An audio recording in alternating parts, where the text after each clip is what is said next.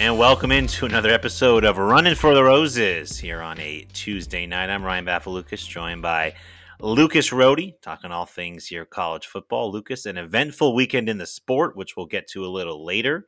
We'll start with some coaching stuff, but first, how have you been? How was your weekend? You were up in Green Bay for the Packer Rams game. How was that? It was a ton of fun. I'm still kind of feeling the after effects of it. Stayed overnight in Green Bay on Sunday night as well, and I drove from Green Bay with a short stop in Waukesha all the way down to Nashville. So did about 12 hours of driving yesterday. But yeah, it was. I mean, it was fun. The weekend or Thanksgiving weekend's always a great time to spend with family and friends.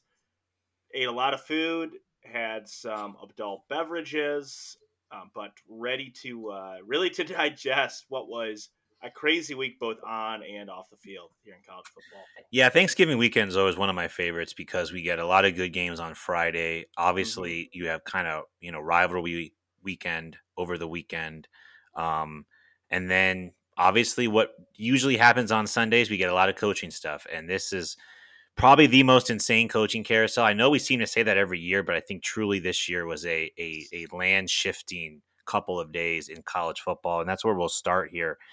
Brian Kelly from Notre Dame to LSU, Lincoln Riley from Oklahoma to USC, Florida hires Billy Napier.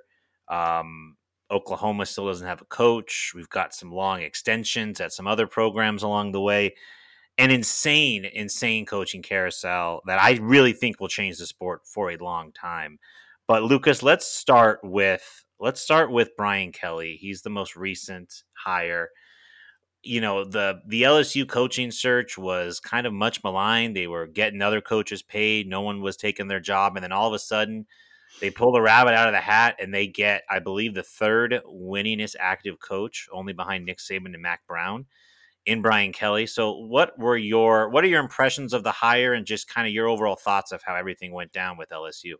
Well, I think it was just so shocking because when we were even talking about it, but not just us talking about, but all the national media, Brian Kelly's name never came up once.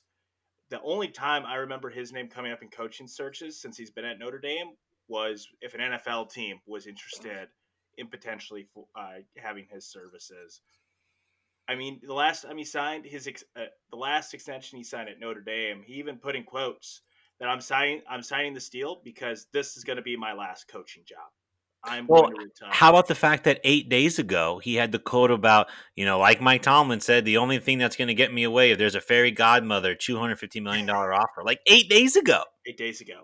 Well, he wasn't far off. He got a $95 million Yeah. offer. So, but I think just kind of looking at it, I think in his mind, this was probably, I think he felt he got Notre Dame the most that he could get out of that program.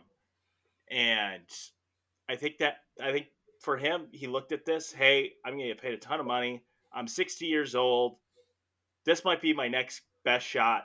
Because he's seen up front, he's been in the playoffs. He's seen what it takes to beat Bama, what it takes to beat Clemson, and he probably just knew that he wasn't going to get that with Notre Dame, and he took his shot. He did an 11-minute meeting with his team today, and now he's in Baton Rouge. I think for me, this is for Brian Kelly about checking off the last box, which is winning a national title. Now, Mm-hmm. you might say, Ryan, like his team is in the playoff. They're ranked, I believe, sixth in the latest college football playoff rankings.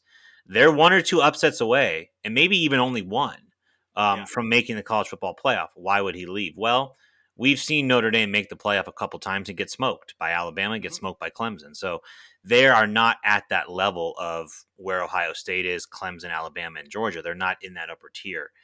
And I think for Brian Kelly, I think, as you said, he's 60 years old. I don't know if he lasts 10 years there, but maybe he lasts 5 or 6. And I think this is his last run to go try to get a national championship.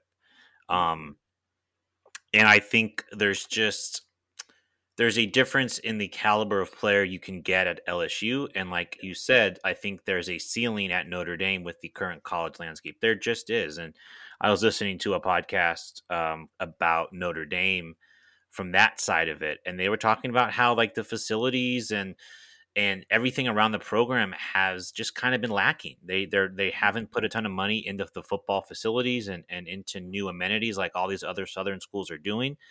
And that's what happens. Like you lose your coach, and I because Notre Dame could match the money. I have no doubt that if Brian Kelly Oh went to yeah. them and said, "Hey, I need $9.5 million a year," I think they would give it to him. But I think this was about the investment in the program and his ability to reach a ceiling, which is to win a championship because he's won everywhere he's gone. Like he wanted Yeah. I think what Grand Valley State was the Division II school he was at. Hmm. Then he goes to Central Michigan, wins there. Goes to Cincinnati, wins there. Notre Dame. I mean, he's the winningest coach in the history of Notre Dame. There's not much left for him to accomplish besides to get that championship ring. Yeah. What do you think about the fit of Kelly? Because that's been one of the things that has been talked about is Brian Kelly, Irish Catholic, born in Boston, coach in the Midwest his entire career. The fit of him going to LSU and in Baton Rouge and in the SEC, like what are your thoughts on that? Well, I mean, the old mantra is you want to hire a guy who is the complete opposite of your coach before, and he is the complete opposite of Coach O. Coach O, Bayou boy, uh, also much more of a player's coach. Brian Kelly is much more of kind of an authoritarian when it comes to running his program. Feels very Saban-esque, the way his program's organized and just the way he develops staffs. But I think it's a good fit because I think LSU is one of those jobs. I don't believe you need to be in the South to have success at that job. I think if you're a good football coach and you're an avid recruiter, you're going to have success there. And, we've seen it even with Coach O. I don't think Coach O schematically is this great coach, but you get the right staff in place. The players are going to be there at LSU. That you don't really have to recruit too hard there in the state of Louisiana, which will be a big benefit coming from Notre Dame. But I actually think it's a good fit. I'm interested to see who he brings on his staff. If he's able to get, Marcus Freeman to come down from Notre Dame, or does he get a head coaching job somewhere else? Does he stay at Notre Dame? But I'm interested to see how his staff goes. But I think it's going to be a good fit no matter what, because I think LSU is just one of those jobs you don't necessarily need to be a Louisiana guy to Yeah. succeed there. And I think I said this last year during the coaching cycle was just at the end of the day, you want good football coaches, right? I think at the end of the day, guys that can coach, because Ed Orgeron was probably the best fit that LSU could get. I mean, that is a Louisiana raging Cajun boy, right? That is coaching your team. It does not get more Louisiana than Ed Orgeron. And he got a national championship, but he kind of failed at the end of the day because he's fired. Yeah. I think as long as you win and LSU is set up for success, no one will care what fit you are. No one will care what your accent is. No one will, I don't think they do. There will be a lot of pressure, and there will be a lot of pressure to recruit. And I think that's the one thing I kind of question of, is Brian Kelly ready for the recruiting battles against Kirby Smart, against Nick Saban, against Billy Napier? I mean, against Jimbo Fisher, who might sign the number one class in the country this year. Like that is going to be different than like recruiting to Notre Dame. Like, not that Notre Dame doesn't have rivals, but like Notre Dame is such a national brand. Like, Yeah. they get players from everywhere. And Mhm. really, they've recruited really well. Now, a lot of that is Marcus Freeman. He's a really good recruiter. But as of the time that Brian Kelly left, Notre Dame had the number 4 class in the country. Mhm. And I think they had 22 or 23 commits from like 17 or 18 states. Like, it's Yeah. incredibly national. Whereas LSU, you got a lot of talent in Louisiana. They're all going to want to come play for you. You can go to Georgia. You can go to Texas. You can go to Florida. So a lot more regionally there. I just wonder, is he ready to kind of get down and dirty and do the SEC recruiting? Because it's very cutthroat. But as long as he can do that, I think it's gonna be a good spot. And especially for LSU, like where they were like after, and we'll get to Lincoln Riley here in a minute, but like they were all in, it seemed like, for Lincoln Riley. I mean, I sent you a clip of an LSU like radio post game show, and they were cheering when Oklahoma State won Bedlam because that meant they could get Lincoln Riley the next day. Little did they know he was going to USC, but like they thought, I truly think they thought they were getting Lincoln, and to pivot that quickly and lock up Brian Kelly, I think is a huge win for that program. Yeah, I mean, Brian Kelly was obviously not their first choice, and yet probably you could argue was the best coaching move that they could have made, um, even when no one expected it. But you mentioned too with kind of going there with their first choice, Lincoln Riley. I think I would honestly think this was a bigger shock just Yeah. because, I mean, he had Oklahoma rolling, kind of like Brian Kelly had at Notre Dame. That being said, this was a guy who was handpicked to be the successor there, had only been there, what, 5 seasons? Yep. And, they were controlling everything in the Big 12, except this year it's the first time they didn't win it under his watch. But USC comes out of nowhere. We talked about how none of us really could predict USC. They always usually go somewhere outside the box. But they didn't go outside the box. They went outside about 100 different boxes, I feel like, by landing Lincoln Riley, who's one of the best coaches in the country. I think this one is a bigger impact just because it creates such a more seismic shift out west. USC had to nail this hire. The Pac 12 and West Coast football needed USC to land this hire. What were your initial Yeah. reactions when it first went down, Ron? Well, my initial reaction was laughing at LSU, right? Because Lincoln Riley comes out in the press conference and says, "I'm not going to LSU." And you're like, "Oh wow, okay." Because the USC job, not that it hadn't come up, I just hadn't really been following it. Like there hadn't been a lot of rumors, or there hadn't been a lot of movement on it. And with that AD, like you just didn't know where they were going to go. They could hire Eric Bieniemy. I mean, they could hire Matt Rule. They could like there were so many different options they could go, and to just out of the blue get Lincoln Riley. I mean, I was taking a nap, Lucas, on Sunday, and I wake up and one of our friends texted in our group chat, "Up, Lincoln Riley to USC." I go, "What?" Now listen. Yeah.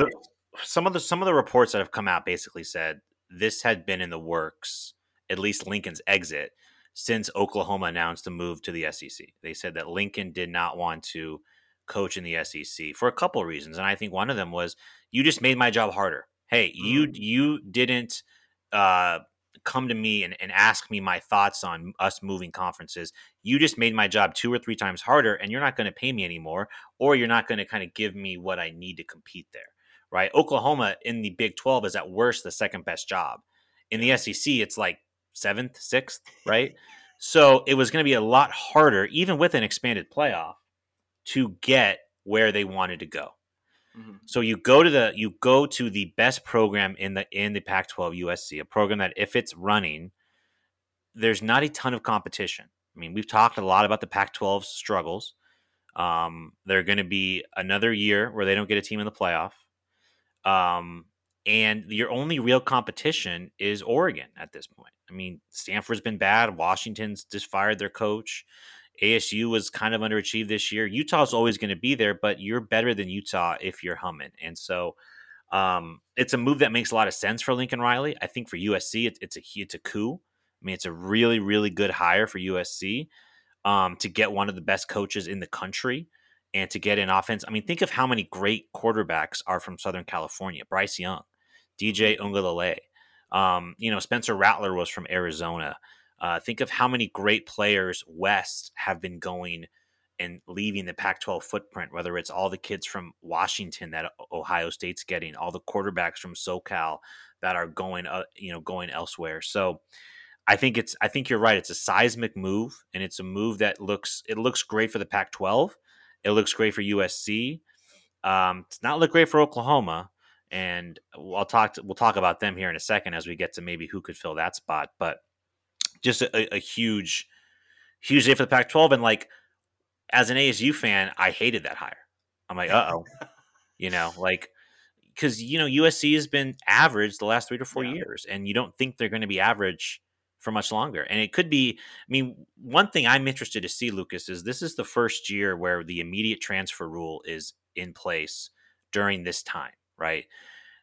Theoretically, Lincoln Riley could bring several players from Oklahoma, including Caleb Williams, to USC. Now, I don't know if he will. I know they have Matt Fink there, and they really like him. But, I mean, literally, like, I saw that the Fresno State quarterback, who had a really nice year, just announced he's in the transfer portal. People are linking him to the Washington job because, he just took that job. So it's going to be really interesting because not just maybe for USC, but for all these schools where – these players who are being left can leave with their coach, and I don't know what the schools can do about it. So I think this could happen fast, Lucas. I would not be surprised if USC is winning the South next year and competing with Oregon for the Pac-12 championship. Well, and you were just talking about like transferring. Even recruits. Oklahoma actually had done a great job over the last few years recruiting Southern California. And I think I saw yesterday that they had 5 commits from Southern California already decommit in their 2023 class. And you assume it sounds like that Lincoln Riley's going to be bringing a good chunk of his staff from Oklahoma.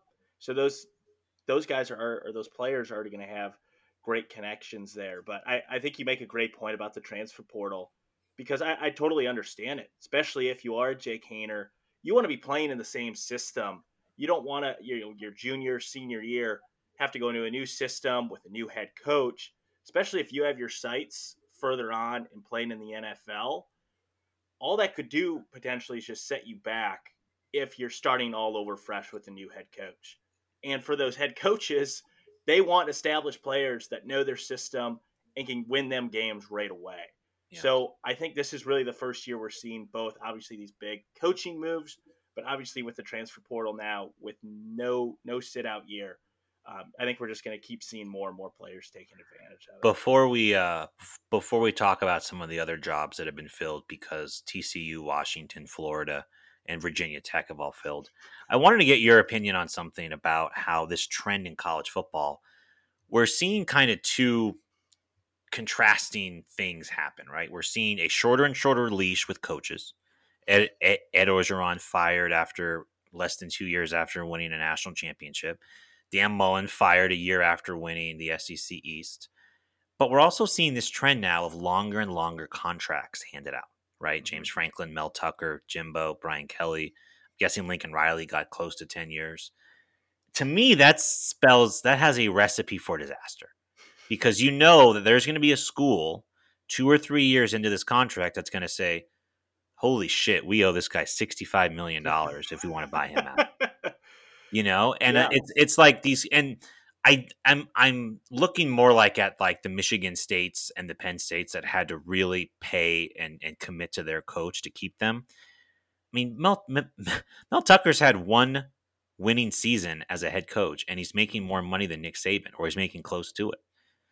To me, that just is like there's something with college football, and listen, I get it. It's all booster money. It's with the TV money, these schools are flush with cash, but this is a trend that is going to only keep happening in college sports where these schools are going to really overpay to keep their coach with when other teams come poking around.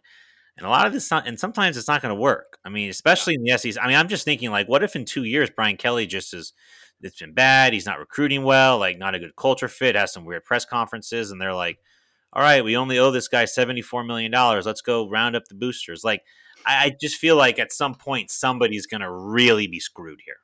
Well, they're already talking, in Auburn. They just hired Brian Harsin this year. He's already firing his offensive coordinator, and there's talk about maybe buying out the rest of his contract when they just gave a $20-some million buyout to Gus Malzahn last year.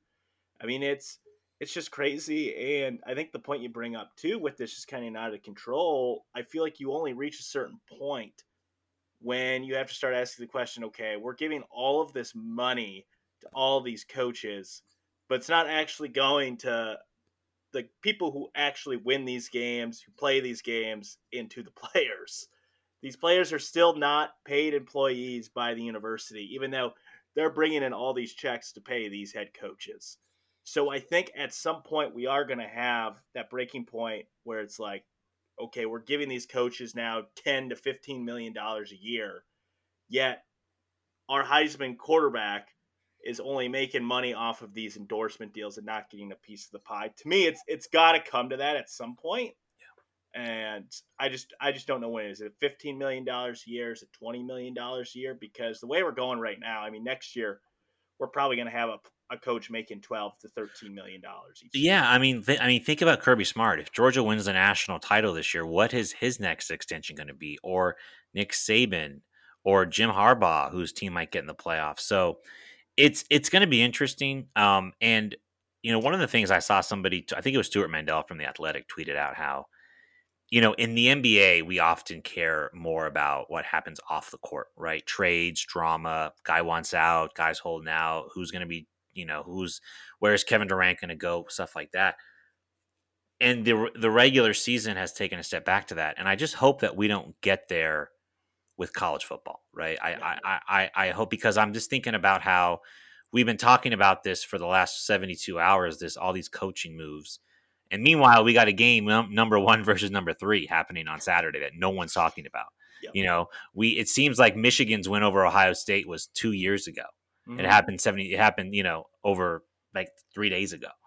And it's like LSU's been open and USC's been open, and we continue to talk about coaching and facilities, and who's going to go here, and if this guy goes here, then that guy goes there, and I think it's overshadowing some really good football. So I don't know, that's just a thought I had, where we're getting a little bit like the drama of what's job is better. Oh, is USC going to hire the coach first? Oh, Lincoln Riley turned down LSU. Like, whereas, hey, like, we got to remember, LSU's been a 500 team the last 2 years and hasn't sniffed any relevancy since 2019. Granted, it wasn't that far away, but still.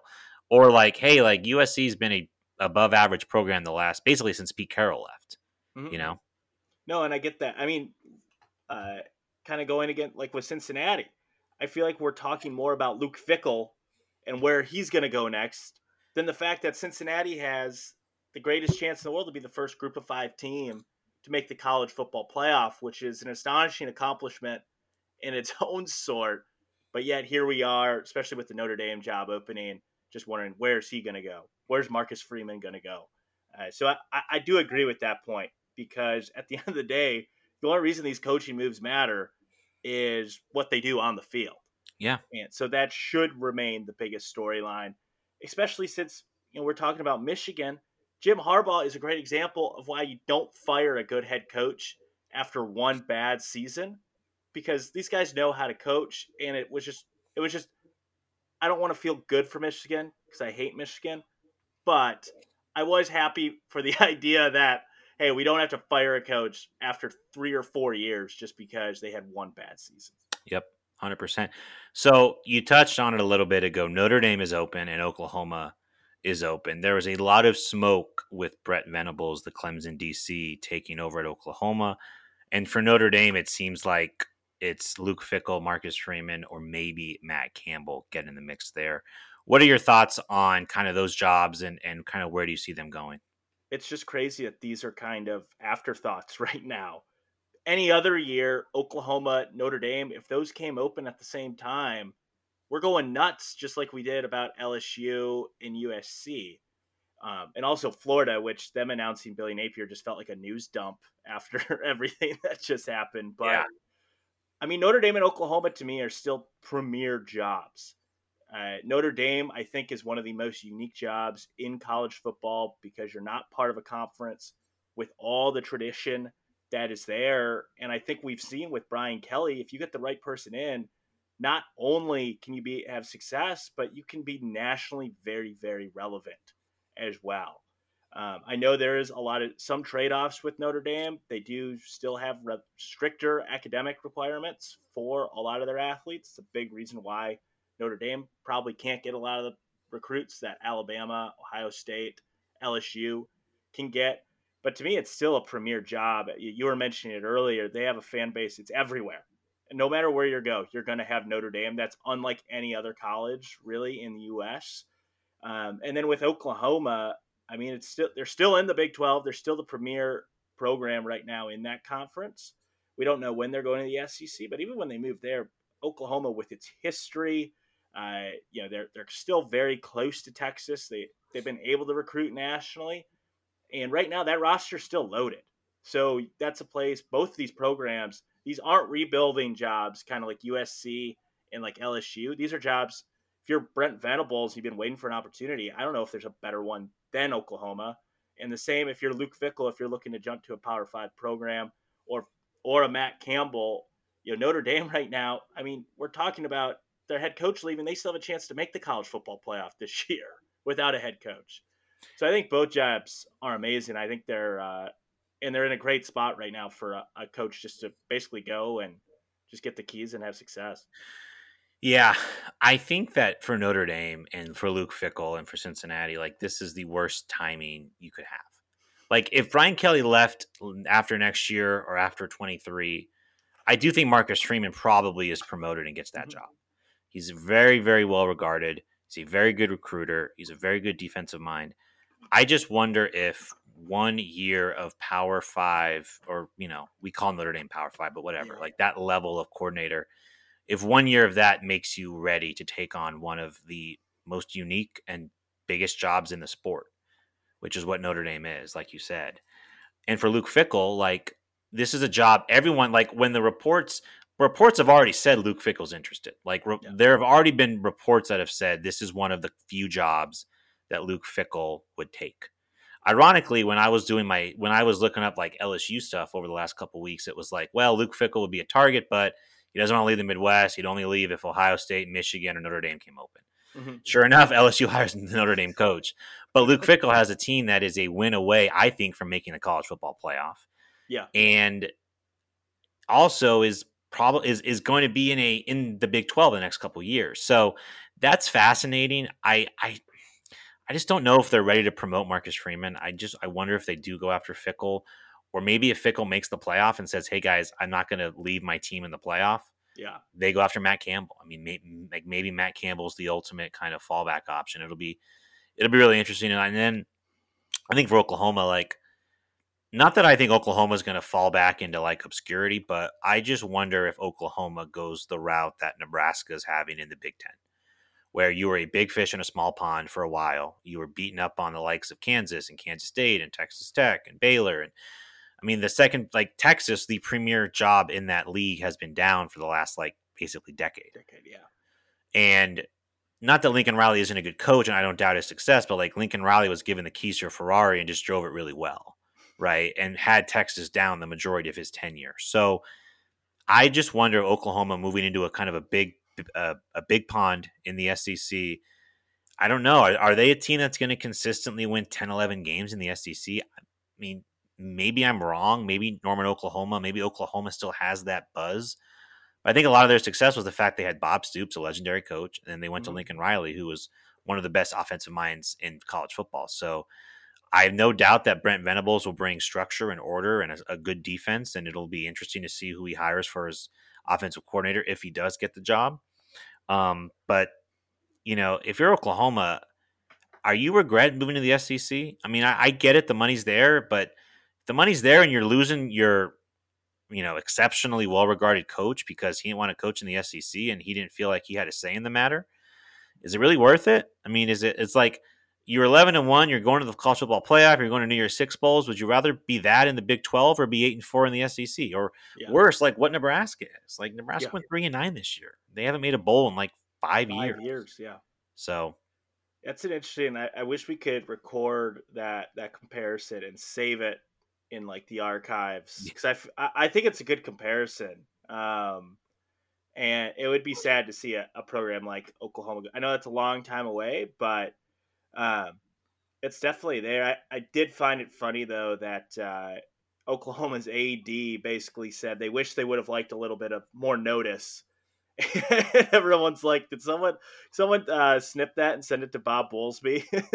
They would have liked a little bit more notice that they were leaving, but no, I think I texted you. I said I think that move to the SEC, I don't think Lincoln Riley leaves if they're staying in the Big 12, because I feel like he sees USC similarly to how Oklahoma right now is in the Big 12, where he can be the big fish in a small pond over in the Pac-12 for a long, long time if they build it there, where he lost that with Oklahoma when they moved. Yeah, I mean, there's not to say the Big 12 isn't good. I mean, Baylor's had some really good time with Art Briles and then with Matt Rule, and really good year this year. And OK State's been a consistent like top 20-ish program, but for the most part, like, you're not having game. I mean, when you go to the SEC, I don't know what the schedule will be like, but I mean, you could go LSU, A&M, Ole Miss, Arkansas. It's like, all right, like, good luck. And the funny thing is, you're gonna have all these coaches making $8, $9, $10 million a year, and someone's got to finish last. Yeah, right. I mean, someone's gonna pay their coach $6 million to finish last in the division and go 4-8. So we'll see what happens. Quickly here, some of the other jobs. Virginia Tech goes to Brett Pry, defensive coordinator at Penn State. TCU hires Sonny Dykes. Washington hires Kalen DeBoer from Fresno State. Quickly, Lucas, anything there stand out to you? Anything you want to touch on from some of the lesser quote unquote hires? Yeah, I think I was surprised with Virginia Tech. Brent Pry was not really a name, especially because he's done a great job as D coordinator at Penn State. Just thought that Virginia Tech was going to try to go with a more offensive move or more offensive move. I was surprised. We really haven't heard Jamie Chadwell's name, Dave Clawson. A lot of those, that we kind of expected would be up for some of these bigger jobs.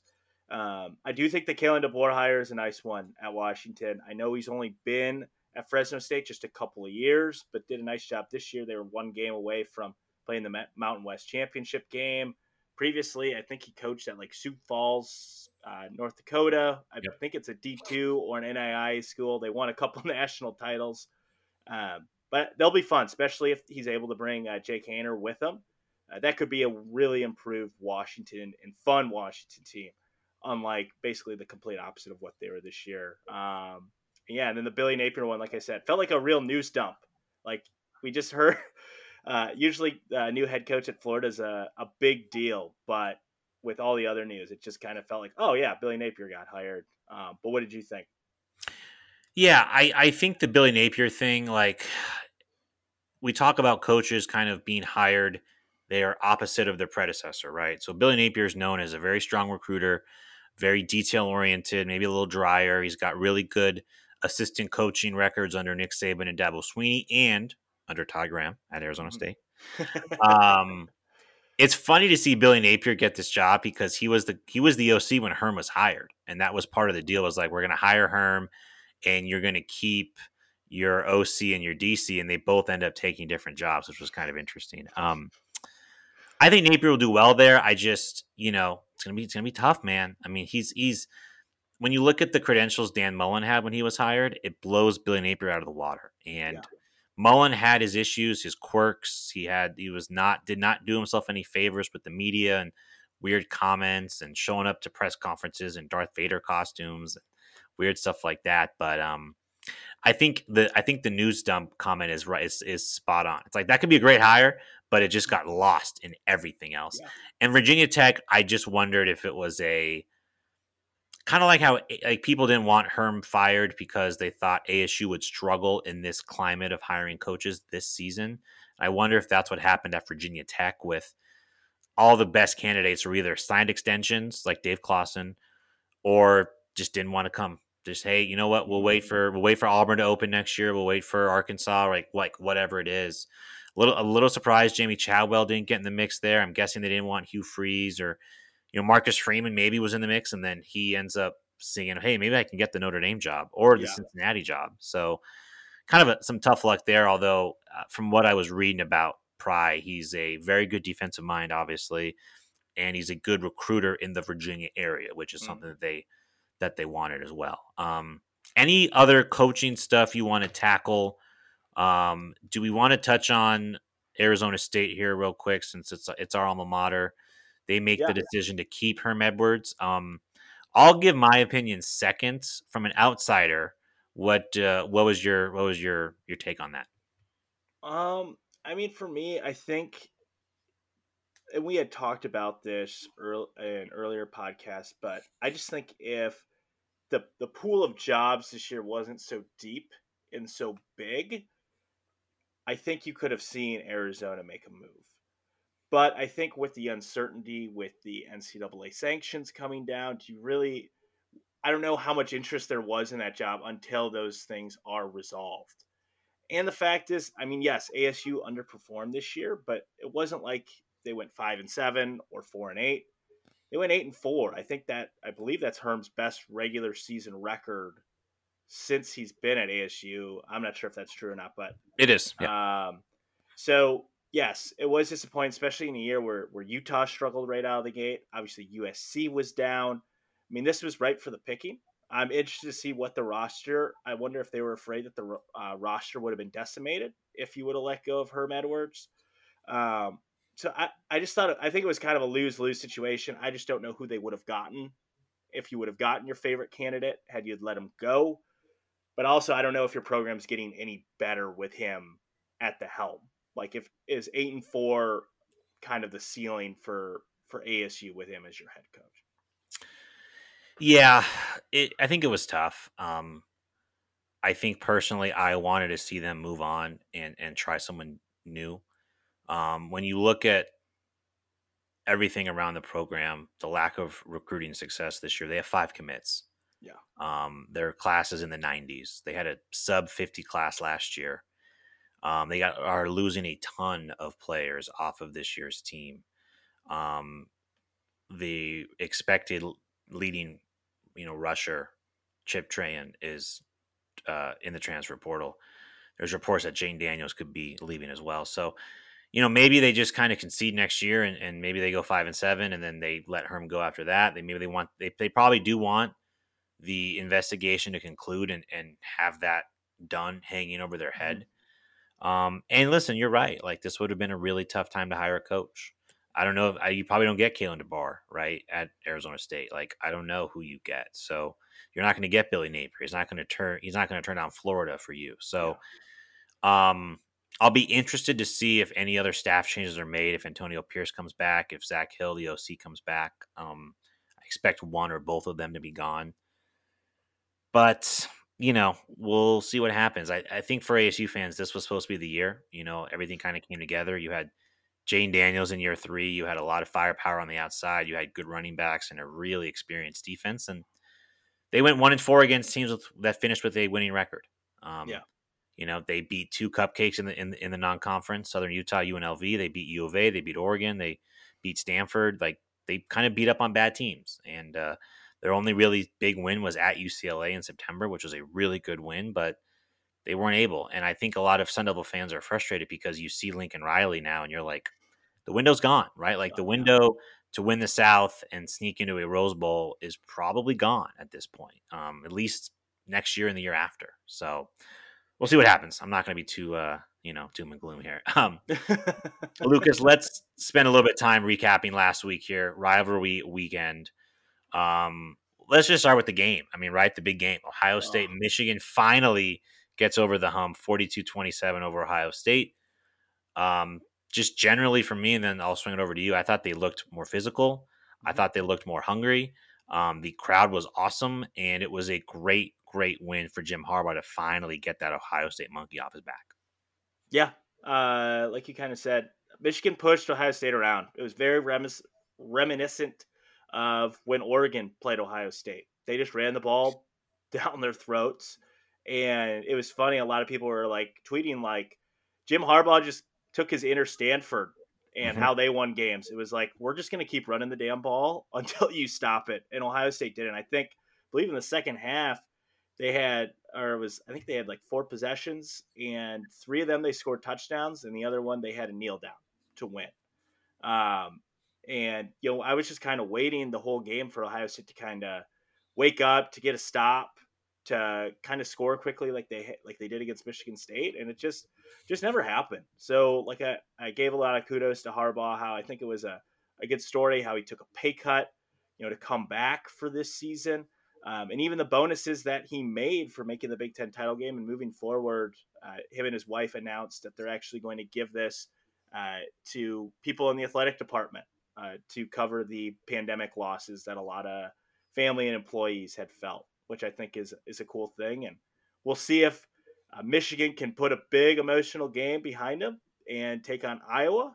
I think this is a Big Ten title game that nobody expected to happen. So, especially with the way Ohio State lost and the way Wisconsin played. But no, overall, I thought it was a cool scene with the snow. It felt like a Big Ten game. It was smash mouth. It was a ton of fun to watch. So good for Michigan. They finally got over, and we'll see if they can keep going moving forward. Otherwise, I was going to say another big game this week too. In the other big rivalry game, Iron Bowl, Auburn and Alabama goes to 4 overtimes. This was a game Alabama should have lost this. Yes. This, they're down. Like, multiple times, Auburn should have won this game. Yes. And Alabama goes, 95 yards in the last minute and a half to tie it.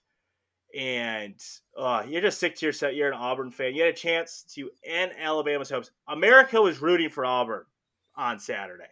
Unless you lived in Tuscaloosa, you were rooting for Auburn in that game. And it was just frustrating because there's still now this big hope that Alabama could go in, they could beat Georgia, and then we got two SEC teams in once again. But what were your thoughts on When that game? I have some thoughts, Lucas. Lucas can see me, I'm like chomping at the bit to get in the microphone. Brian Harsin, that was coaching malpractice, right? Yeah. Tank Bigsby like runs the inexplicably runs out of bounds on I think second down or first down and costs you 40 seconds. That ended up basically being the game. Yep. But 3rd and 1, you're in the shotgun. You run a play right up the middle in shotgun on 3rd and 1. You get stuffed. You pin Alabama deep. But to me, when you tied the game up after the first overtime, you needed to go for 2. With the way that the overtime rules are set up, you're going to have to go for 2 anyway the next overtime. And then after that, it's just 2-point conversions. You're a 6-5 team playing a 10-1 team at home. Like, you are 20-something point underdogs. Go for the win. TJ Finley was clearly banged up. The defense was on its last leg. Like, the defense, God bless them, did all it could, held Alabama to 10 points in regulation. Why do you not go for 2 there? Why do you kick the extra point and go to second overtime? You end up like, some coaches play not to lose, and I felt that's like what Auburn did. They played not to lose, and they ended up losing. And you can't do that when you're playing Alabama, man. They actually, and I don't know if you saw their first overtime 2-point convert, or the second overtime when they had to do a 2-point conversion. They ran a great play. They ran like a toss back to like the tight end. It was pretty open, and he walked in the end zone. Like, you could have done that, and you probably wouldn't have hit it and won the game. So, I mean. Like you said, we'll get to the playoff rankings here in a minute, but Auburn had a chance to really blow this thing open because I don't know what. Like, how about this? Auburn beats Alabama. If Notre Dame is ranked 4, does Brian Kelly leave? Yeah. Right? Like, because right now Oklahoma State's 5 and Notre Dame's 6, but like I almost think Notre Dame got pushed down because of Brian Kelly leaving. So I just wonder, like, if Alabama loses, they fall to 5 or 6. Does Notre Dame go to 4? And if they're in 4 with no games left, like, I don't know. There's just a bunch of weird things, but I'm glad we touched on that because that was infuriating to watch. How much? I mean, when the Brian Harsin hire happened last year, me and you both praised that hire a ton. And now just look at the end of the season.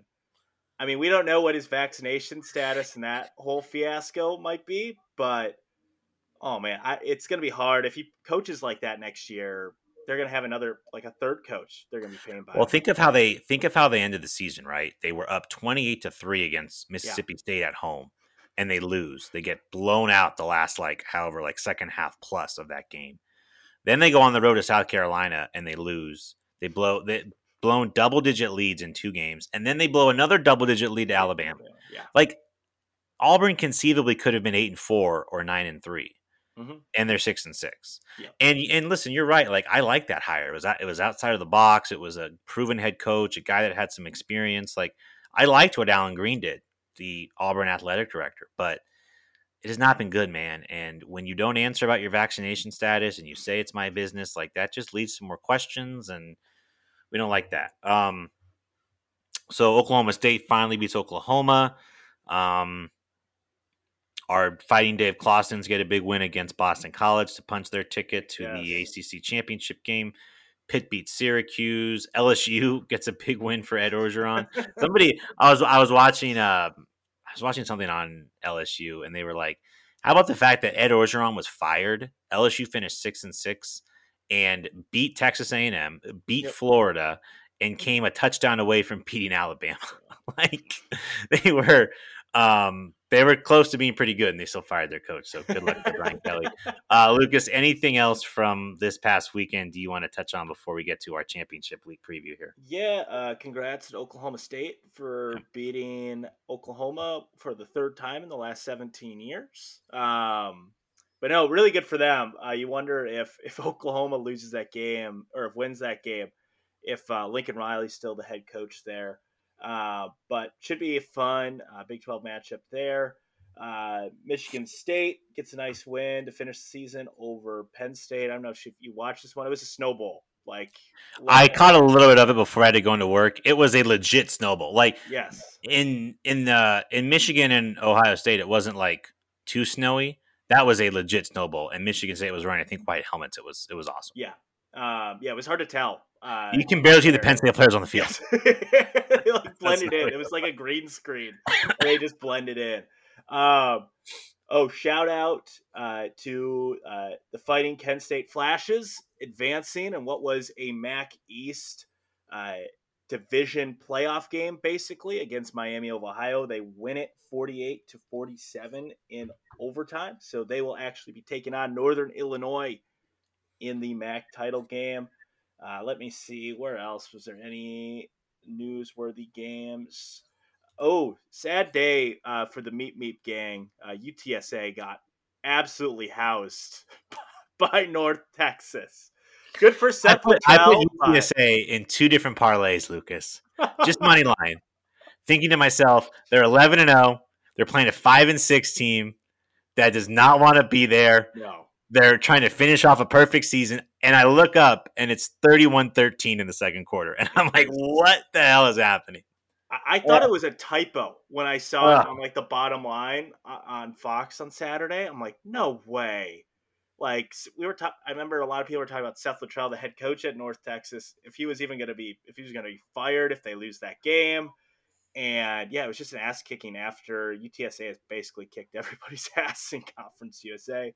Luckily, they still get to play, I believe, for the conference championship game next week. Also, shout out to Nebraska for finishing a historic season. 9 losses, all by 1 possession. I had Iowa -1.5, and they were losing the whole game. I was like, oh, this is done. And in typical Nebraska fashion, I look up and Iowa wins the game by 7. And you're like, this is just not 21-6. Nebraska was playing with their backup quarterback, and they have a block punt that gets returned for a touchdown, and then a safety on their next possession. And it's just like they should go 9-3 next year because they can't find any more ways to lose games, really, like that are just heartbreaking. My heart goes out to Nebraska fans because I don't know how you get over this year. But now let me ask you this, not to bring up any sore subjects here, but if Iowa had lost, would Wisconsin have already clinched the Big Ten West? Because I know that Minnesota would have been out. Yeah, Minnesota would have been out, and we would have had the tiebreaker over Purdue. So yeah, if I would have lost, we would have automatically gotten in to the Saturday's game would have been meaningless. But as that being said, we should have won the game on Saturday, and it wouldn't have mattered. And we did not. We got our ass kicked by Minnesota. Like, they completely outcoached us. And that's all I'm going to talk about for that game. All right. You know what? Moving on.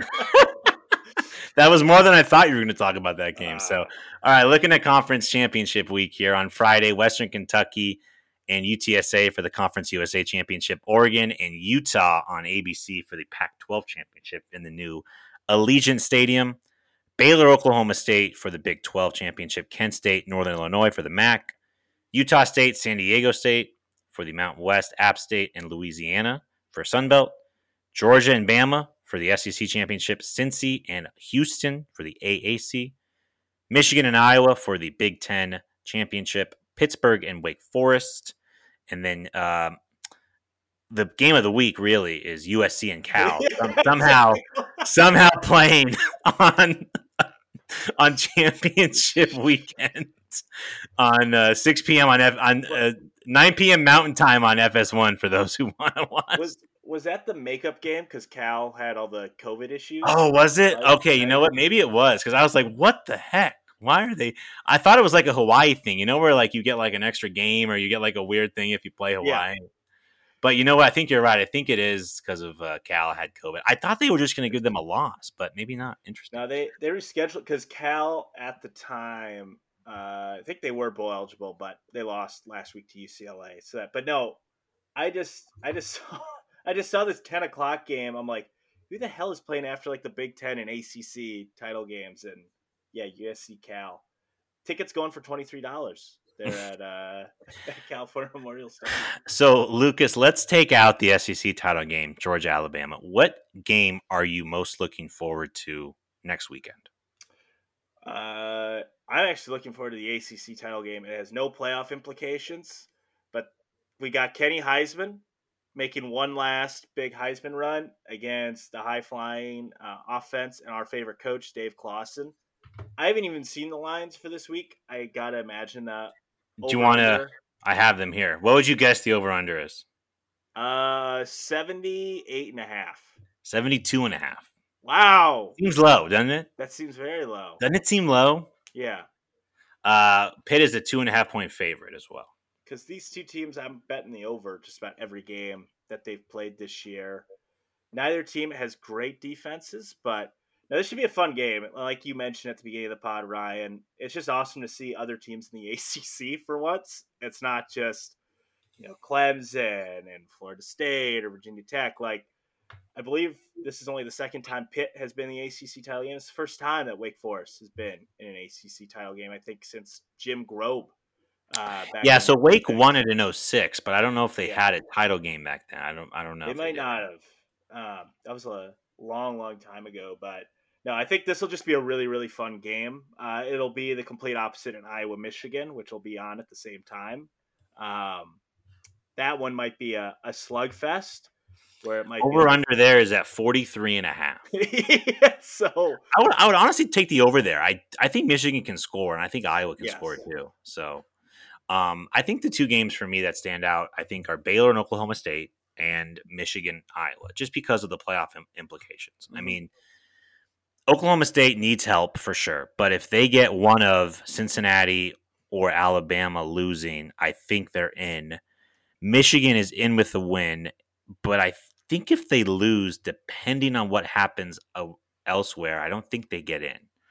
And I could certainly see Iowa winning that game. I know that Michigan's got a bunch of hype, and I wonder if the emotional high of beating Ohio State, if it's a little bit to come back from that, right? To get up for Yeah. another big game against a team that you have less history with and less beef. So the line for that game is Michigan is a 10.5 point favorite in that game. I may be taking Iowa just to cover, but I'm interested in that. And then listen, Oklahoma State, I like the way Mike Gundy runs his program. I like coaches that stay in one place for a while. He's been there 17 years or something. Yeah. Like his chance to win. I don't know if they've ever won the Big 12. If he's ever won the Big 12, I think he's won it once, but it was like a share of like the Big 12 or something. I know they had some good teams like with the Brandon Whedon, Justin Blackman kind of group, but first time in a while he's got a chance. And then what Dave Aranda's done as well at Baylor in his second year, having them in the Big 12 championship game, I think is pretty cool to see. And then listen, Houston and Cincy, like Cincy has another chance to make a big time statement. This would be their second biggest win of the season.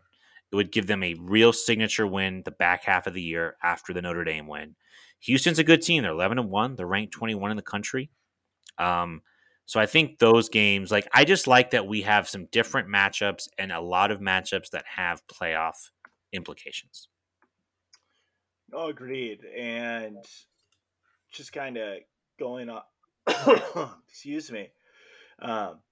But no, and like we said, I can't remember the last time we had this many championship games where there was playoff implications at hand. I mean, every time slot that we have, there's going to be something to watch. And I think for Cincinnati, this, like you mentioned, another statement game. Houston, I feel like it's just kind of gone very under the radar. Dan and Holgerson's done a great job with that program, really kind of rebuilding it year by year. And this is also a chance for him to kind of make a statement with both of these teams. This could be the Big 12 title game in 3 years. So I think both of these coaches clearly want to make a statement. I was just going to ask, in Oregon, Utah on Friday night, is that result going to be any different than what it was just a couple weeks ago? The running joke in the Pac-12 was that Utah would knock Oregon out of the playoff in the regular season, and then Oregon would beat them in the game, in the championship game, and go to the Rose Bowl. I don't know. I mean, my guess would be Oregon doesn't get blown out like they did. I saw that Mario Cristobal said a couple key defenders, including Noah Sewell, will be back for that game. I would love to see Utah win the Pac-12 for the first time under Kyle Whittingham. I'd love to see them in the Rose Bowl. I think you've got a potential Rose Bowl of the loser of the winner of this game against either Iowa or Michigan State, which could be really fun. But no, I think I would expect Utah to win. But Oregon, I think, certainly is capable of it. Yeah. One thing I wanted to touch on here was Georgia and Alabama, and talking about a larger discussion. It's my personal belief that if Alabama plays a close game against Georgia, I swear, Yeah. they will get in. Like if they lose like a 17-10, 20-17, like they lose on a field goal or they keep it close, I think Alabama gets in, and they're the first team with 2 losses to get into the college football playoff, or first non-champion, non-conference champion. Now, if Oklahoma State looks really good and blows out Baylor, and Bama gets blown out against Georgia, I think OK State moves up. But if you notice, like you looked at some of these rankings, like Ole Miss is 8th, Texas A&M is now 25. Like the committee's doing this thing where they set the rankings to fit the narrative that they want, and they can sell that Alabama has 2 losses to ranked teams, including to the number 1 team in the country, and wins over, a ranked Arkansas team, a ranked Ole Miss team, a ranked Mississippi State team, or I don't know if they may have fallen out, but like you get my point. Yeah. I don't know. I mean, I would love to see Georgia, Michigan, Cincinnati, and Oklahoma State. I think that'd be really fun. But it would not surprise me if Alabama just stays put if they lose close, and we have a Cincinnati, Georgia, Alabama, Michigan Final Four. So what are your kind of thoughts on that? No, I agree with you because we talked about this from the onset of the first college football rankings, that I felt that was the goal of the committee by ranking Alabama at number 2 right off the bat, was so that they could not fall enough so that they would have the excuse, well, they were one of the best teams in the country the whole year. They happened to play the best team and it went toe to toe. So we feel like those teams, when you're looking at the 4 best teams, these are they are definitely one of the 4. And it just drives me up the freaking wall because we always ask the time, like, why even play these games? If you want, I always hear the biggest argument against expanding the playoff is people are like, well, the regular season is like a playoff. Okay, well, then that means teams should be eliminated if they lose games in what should be a playoff like scenario. I just think it's going to be hard for the committee to swallow if both Cincinnati wins and Oklahoma State wins and Michigan wins. I just don't think you can. I'm not saying they won't do it. I think they are getting their position to do it if they lose closely. But do you really want to set a precedent where you're leaving out a 1-loss Power 5 champ, an undefeated potentially Group of 5 champ, because you want to keep a 2-loss Alabama, a team that has not looked dominant at all this year? No. I saw a good comp that I think it was Bud Elliott said, this reminds him of that 2014 Florida State team that was the defending national champs. They went undefeated throughout the regular season, but every game was like one possession. They were not a dominant team. And then they got their butt kicked by Oregon in the first playoff game. And that's kind of how I feel this Alabama team is. If they weren't Alabama, if you put them in Oklahoma State, you switch schedules, I think they would be ranked. They would probably be in the lower top 10, especially after this week's performance. So I do agree with you. I think they are aping up. That's why I'm hoping that Georgia just blows the doors off of them. Yeah, I mean, there were some interesting takes here. Like Todd McShay after the game said he would still put Ohio State in over Cincinnati because Ohio State's better. Ryan Rustillo. How do we know this? This is what drives me nuts. Ryan Rustillo tweeted that Iowa would finish last in the SEC West. Yeah. Behind Auburn and LSU. Like, it's just ridiculous. Like, if you think Iowa would finish behind Auburn and LSU, now maybe if those teams are at full strength and they play week 1 on a neutral, fine. If you want to pick LSU, fine. But come on, man. Like, LSU beat ULL, Louisiana, or ULM by 13 points. Like, let's not act like the SEC, the bottom of the SEC is great. You can say, oh my God, they got 13 of the 14 teams, but like, all right, South Carolina 6-6, Florida 6-6, LSU 6-6, Auburn 6-6. Like, this is supposed to be A&M's breakthrough year. They finished 8-4, and they were 2-4 against the SEC West. Like, let's like relax, people. It just drives me nuts because like Iowa quietly just won 10 games this year, and I feel if you're not, like, people take that for so grand. Like they're like, oh, it's Iowa. They play in like the Big Ten West, and it's like we need 10 games. I don't care what conference, what division you play in. Winning 10 games is freaking hard. If it was that easy, everybody would do it. And that I saw that response. It drove me up the wall because I like Ryan Russillo a lot, but he even flatly says on his podcast the only college football he really watches are the top flight teams. So that's all he's judging off of. And I mean, it wouldn't shock me if Iowa beat Michigan. I think Michigan wins, but I was very much capable of it. But like you said, like the Todd McShay thing, it's like, what are we doing? Yeah. Ohio State played the two best teams they played all year. They got beat and they got ran all over on them. So why are they deserving? What have they done that proves they're one of the top four? Besides that, McShay, you have probably 5 of their guys going in the first round. That's about it. The interesting thing about Georgia, when you break down their schedule, there's a lot of not great offenses on that schedule, right? No. Clemson, disappointing. You look down the line like Auburn, Kentucky, Florida, Tennessee, Georgia Tech. Like, I think Alabama has a chance because Alabama actually has played a tougher schedule than Georgia has. Like Georgia, the SEC East, I think Kentucky finished in second. Like, it just was not great. Like, I think Missouri disappointed a little bit relative to some of the hype they had in the preseason. South Carolina did well, but they're still a 6-6 average. Like, I don't know. It feels to me like we could be in for a close game, and I do think if Alabama wins, listen, Georgia's in regardless. Yes.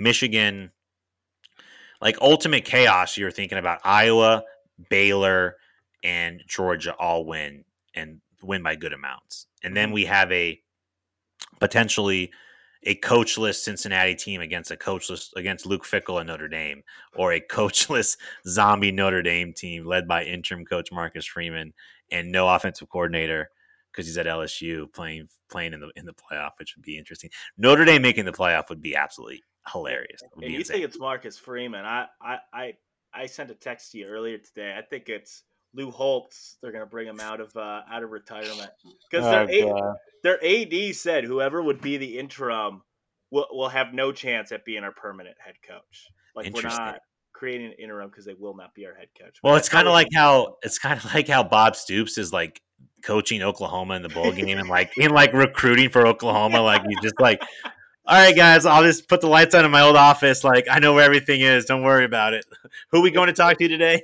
Well, it was so funny because their AD said after Lincoln Riley left, he had a separate meeting to introduce Bob Stoops to the team. And it's like, Bob Stoops he probably recruited some of these guys to play at OU. And it's just funny that he's back. It's very reminiscent of when Barry Alvarez coached those bowl games for the Badgers when even though he was their AD, but stepping down to coach one game for them, which was and who knows, maybe Bob Stoops gets the itch, wants to come back for another 4 or 5 years, get them to the SEC. I doubt it, but God, that would be so funny. Real quick before we go, so a couple weeks ago, you know how we made those predictions for where the coaches were going to land? I don't think we got one right. We both went 1 for 5. We both got Sonny Dykes, which was like the most obvious. Barely counts because it was like already like reported he was going to go to TCU. He was like recruiting for TCU during the season. For USC, I said Dave Aranda. You said James Franklin. It was Lincoln Riley. For LSU, I said Mel Tucker. You said Mike Gundy. It was Brian Kelly. For Virginia Tech, I said Billy Napier. You said Dave Clawson. Actual was Brett Pry. For Washington, I said Jonathan Smith. You said Jay Norvell. Actual Kalen DeBoer. So it was a wild and crazy coaching carousel. We'll probably have more to talk about next week. I would expect to see Notre Dame and Oklahoma filled by the time we record by next week, but we'll see what happens, man. Any final thoughts before we sign off for the night? No, I just can't believe the regular season of college football is done. Happened so fast. It didn't even really hit me. Like this weekend, I was like, oh shoot. Maybe it was because in my head I completely thought I was going to be seeing Wisconsin playing this weekend. Sunday morning I woke up and thought it was just, I literally did not know that game had actually happened. So it was just coming to a bad realization twice. But no, it moved so fast. I'm really excited for championship weekend. I'm just excited just to finally know what our playoff matchups are going to be, what the bowl matchups, because we, for us, with ASU and Wisconsin, we don't know what our teams are playing until after this weekend. And then Do you have a preference for Wisconsin, by the way, real quick? Any rumors for where they're going to go? Because ASU is rumored either the new Vegas Bowl in the Raiders Stadium or the Holiday Bowl, which would be great. Bowl. I've seen for Wisconsin still that I saw one that was awesome. It would be the Outback Bowl versus Tennessee, which would be That'd be cool. That would be a lot of fun. But I think I saw I don't know, it's the Gator Bowl or the Capital One Bowl against Kentucky. It really got bumped down after that loss to Minnesota because I think we fell 2 spots in the Big Ten pecking order for bowls. So I'm assuming we'll play in Florida probably against an SEC team like we do almost just about every year. So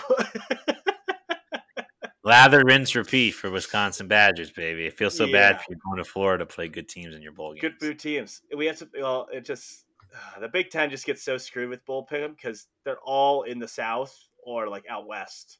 None of them are we playing. Everybody wants to go to warmer weather. Nobody wants to go play in the Detroit Little Caesars Bowl, unfortunately. The Quick Lane bowl or whatever. Oh, well, pretty soon they're gonna have a bowl game at Wrigley Field. Be in Chicago in end of December is where everybody wants to be. So, but no, excited for that. But excited for these games. What about yourself?